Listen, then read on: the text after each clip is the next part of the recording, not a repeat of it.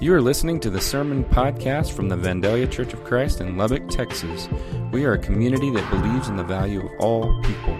You can find out more about us at www.vandalia.org or follow us on Facebook, Twitter, or Instagram at Vandalia Church.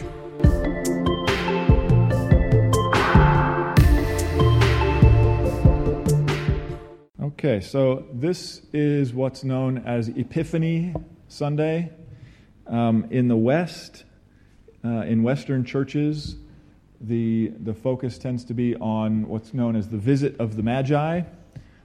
In Eastern churches, like Orthodox churches, the focus is on Jesus' baptism.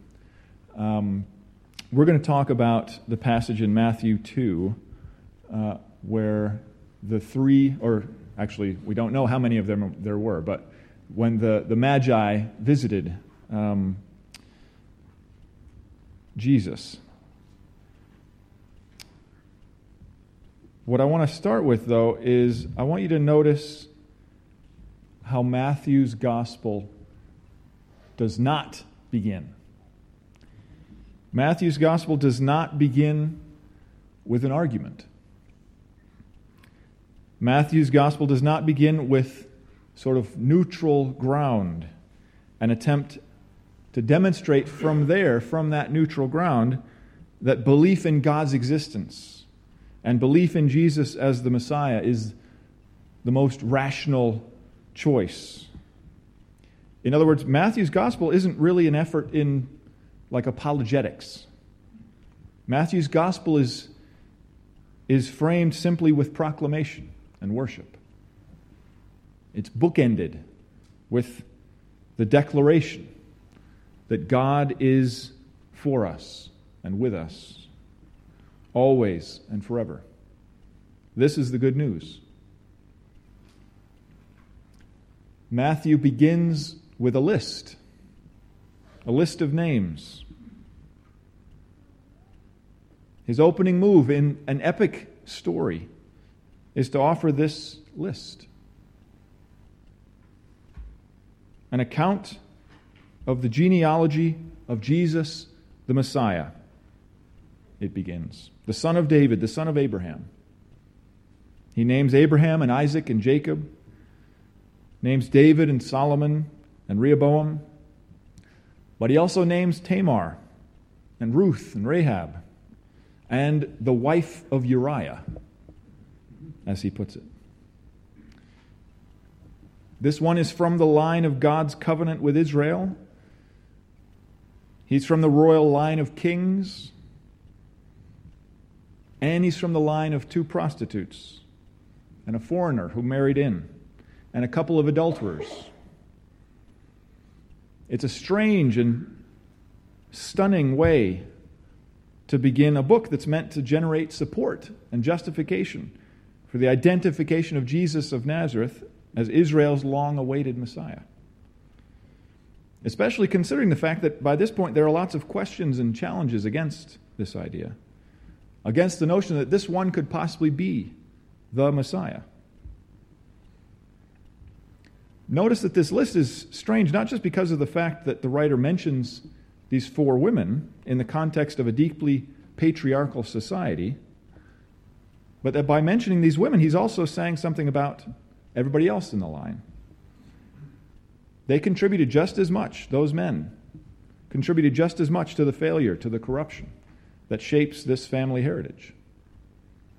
The Christ, Matthew tells us at the very start of the book, the anointed one, Emmanuel, God with us, is from a line of people filled with flaws and failures and corruption and deceit. It's a very odd way to get started.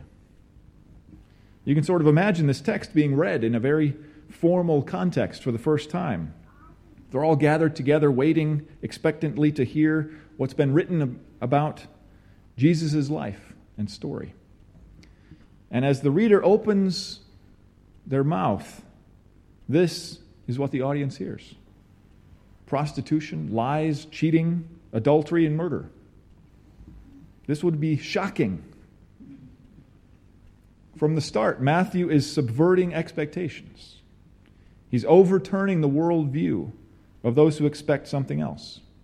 those who expect a different type of Messiah. And that same subversion is at work in all sorts of ways, overt and subtle ways, throughout the book.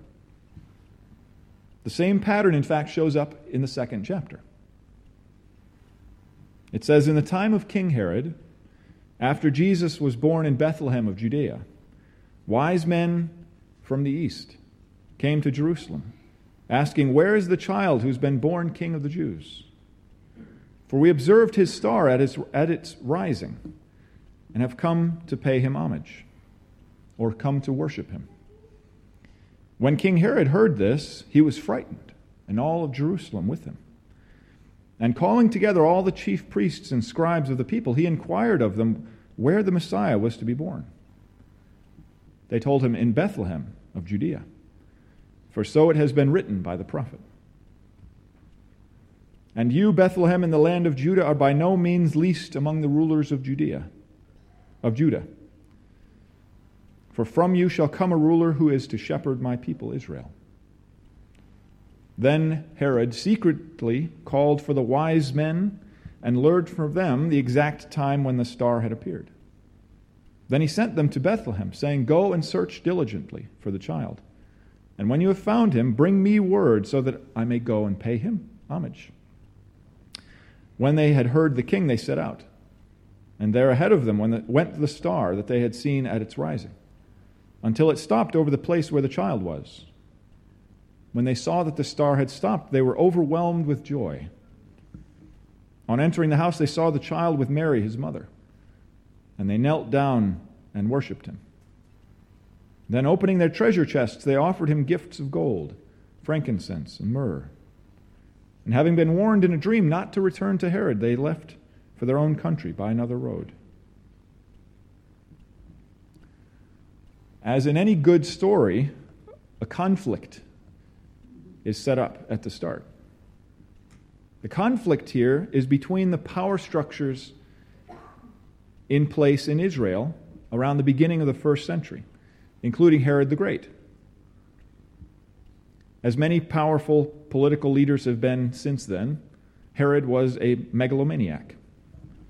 He had worked very hard to gain his position, to legitimate himself in the eyes of the Jewish people. He tried even to ban public protests in opposition against him. His first concern was with maintaining his own power and status, making sure that all threats and opposition were eliminated. I think I've mentioned before that he was known to have hired secret agents who would move among crowds and investigate to see whether they were really as supportive and praising of him as he thought they should be. He was known for his brutality and cruelty. In this text, he serves as a counterexample, a foil, a contrast with the wise men. But it's more than just a contrast between the character of these different figures. What Matthew is doing, he's beginning to highlight a broader conflict between all the official sources of authority and wisdom and power in Israel. A contrast between that and the work that God is doing in the strange story of Jesus, the Messiah. Herod is a maniac and a narcissist. In his opposition, we see a conflict between the powers that be and the powers at work in this small house in Bethlehem. We see a conflict, and we see echoes of earlier conflicts between the religious authorities, the teachers and leaders, the wise men of Jerusalem, and these Persian or Babylonian sages from the east. Unlike the political and religious authorities in Jerusalem, these foreign astrologers are able to locate and identify God's anointed one. As one commenter put it, the Magi are Gentiles in the extreme. Characters who couldn't be more remote from Jewish citizens in Jerusalem in heritage and worldview. They couldn't be more different. They couldn't be more foreign. Why is this so important? Well, the commenter makes this clear also. He says, even at the beginning of Jesus' life, we see the dividing walls between races and cultures breaking down. Even here at the beginning of the gospel, the mission to all nations, which will close the gospel, is anticipated. End quote. In other words, what we have here in chapters 1 and 2 are the first of two bookends, which will provide an overarching framework and shape to the whole story. We see in these foreign sages a thread that Matthew will weave throughout the entire book, and which helps us to make sense of the whole thing. One thing Matthew's doing here is working in a thread that shows up in the prophets. A new age of peace and wholeness, mercy and life will dawn, and all the nations will come. Their kings will bring gifts. Their people will be drawn to this light. In the Magi, in the wise men, we see this coming to fulfillment. In their journey, in their success in finding him, in their offering and their worship, they also offend against the governing authorities in Jerusalem. If anybody's going to know where, when, and how to find God's anointed one, after all, it would have been them. Not a bunch of outsiders who aren't even Jewish, a part of God's covenantal people. And yet it's them and not the scribes and Pharisees, Matthew says. It's them who are both willing and able to seek him out and recognize him when they see him. And this helps us to see that Matthew is not just setting up and highlighting a conflict, he's also establishing the kind of Messiah that we find in Jesus, the kind of king and kingdom that's inaugurated at his birth. And that's the key to the whole story. But I'd want to step back for a second. A little self-reflection, I think, reveals, at least to me, if I'm honest, that I'm inclined to read this story so that I come out as one of the heroes. That's the way I like to always read every story. I admire and I find myself leaning into the story of the wise men, of course. I find myself prone to identify with them. If I had been alive around the turn of the first century, I too would have made the great journey. I too would have seen the light and followed it to a small, unassuming home in the tiny town of Bethlehem. I too would have bowed down before him and offered him precious gifts. I too would recognize my lowly place in the world. I think most people who read this story tend to read it in that way. We like to think of ourselves as standing in for the wise men. We look down contemptuously on those blind Pharisees, on the self-centered King Herod. And there is something to that. Matthew's clearly trying to highlight their blindness and affirm the idea that Jesus is indeed the anointed one, God with us. But it's also important to acknowledge that the scribes and Pharisees didn't recognize him when he arrived, not because they were particularly or extraordinarily vicious or malicious or stupid necessarily, but simply because the Messiah, God's anointed one, is hard for most of us to recognize, even harder for us to worship. You might be thinking, he's neither difficult to recognize nor difficult to worship. We're all here doing it right now. It's a piece of cake. You might be thinking that, and you would be wrong. It's easy to convince ourselves that we recognize him and his claim on our lives. It's easy to convince ourselves that we see in him the one who's worthy above all else, above all others, of our absolute devotion and trust. But I think if we look at the guiding principles and priorities of our society as a whole and of our lives as individuals, we might find something different. If a stranger were to come and look inside my mind and my heart, if that stranger were to look deep into the systems that define our lives as individuals and groups and communities, and they were tasked with answering those same questions, what do they look to for salvation? What do they worship? What would they come up with? What would that stranger see? Would they see a community of people whose lives are living sacrifices, as Paul puts it when he's summarizing Christian worship in Romans 12? If that stranger were able to look past the surface, to see down into the depths of our souls, what would they discover makes us most afraid and anxious? What would they discover gives us the greatest joy and delight? I think if we're honest, they would see people more in love with their things, more in love with their success and their security than with their neighbors. In Matthew 2, we see lives that provide radically different answers to those questions about worship and love and devotion. For Herod, God's working and presence is a threat. It's all interpreted primarily through the lens of his own self-image, his own self-concern, maintaining his grip on power. Not only is he unwilling to move and look himself, he wants this threat to be eliminated when it is found. In contrast to him, we have the Magi, the wise men, these foreigners, Gentiles, outsiders, who are willing to go to great lengths to seek out this one that's worthy of their worship and honor and homage.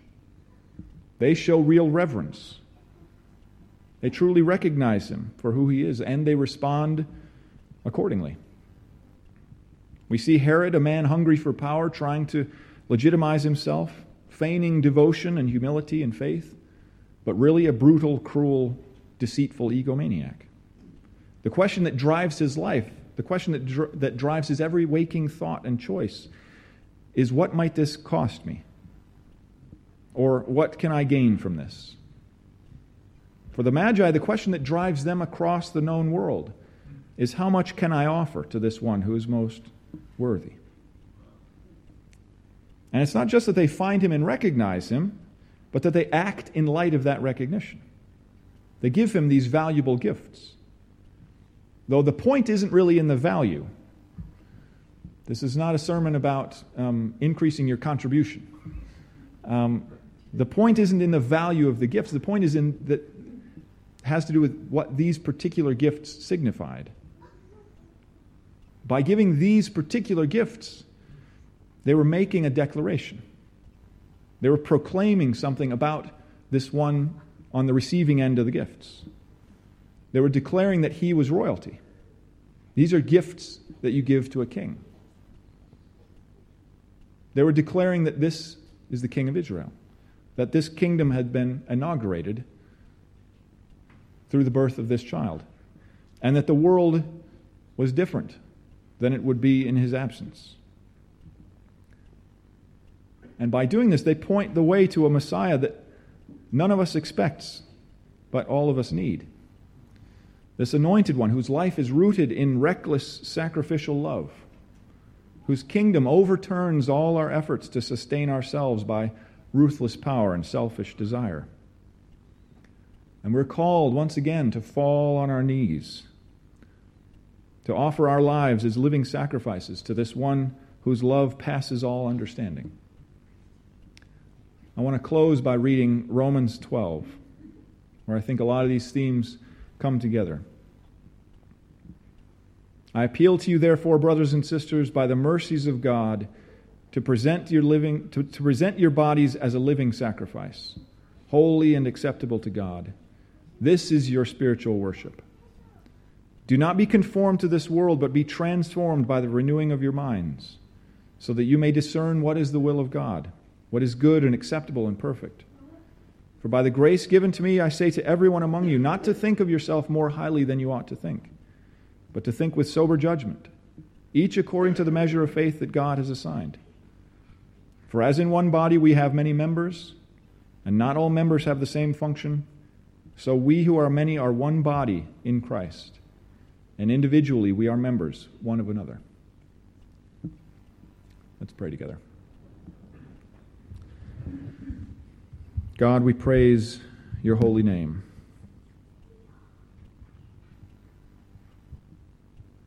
You are the Holy One.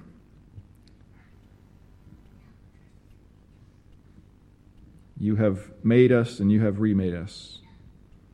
You've given us all the good things that we possess. We pray that you would illuminate our minds so that we may know you more. Soften and open our hearts so that we may love you and our neighbors more. Open our eyes and our ears so that we can see and hear your work and your call in our lives. Pray that you would teach us how to be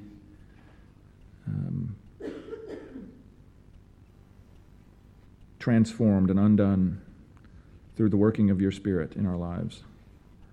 Pray that you would transform us more and more into the image of your Son. Pray all things through his name. Amen.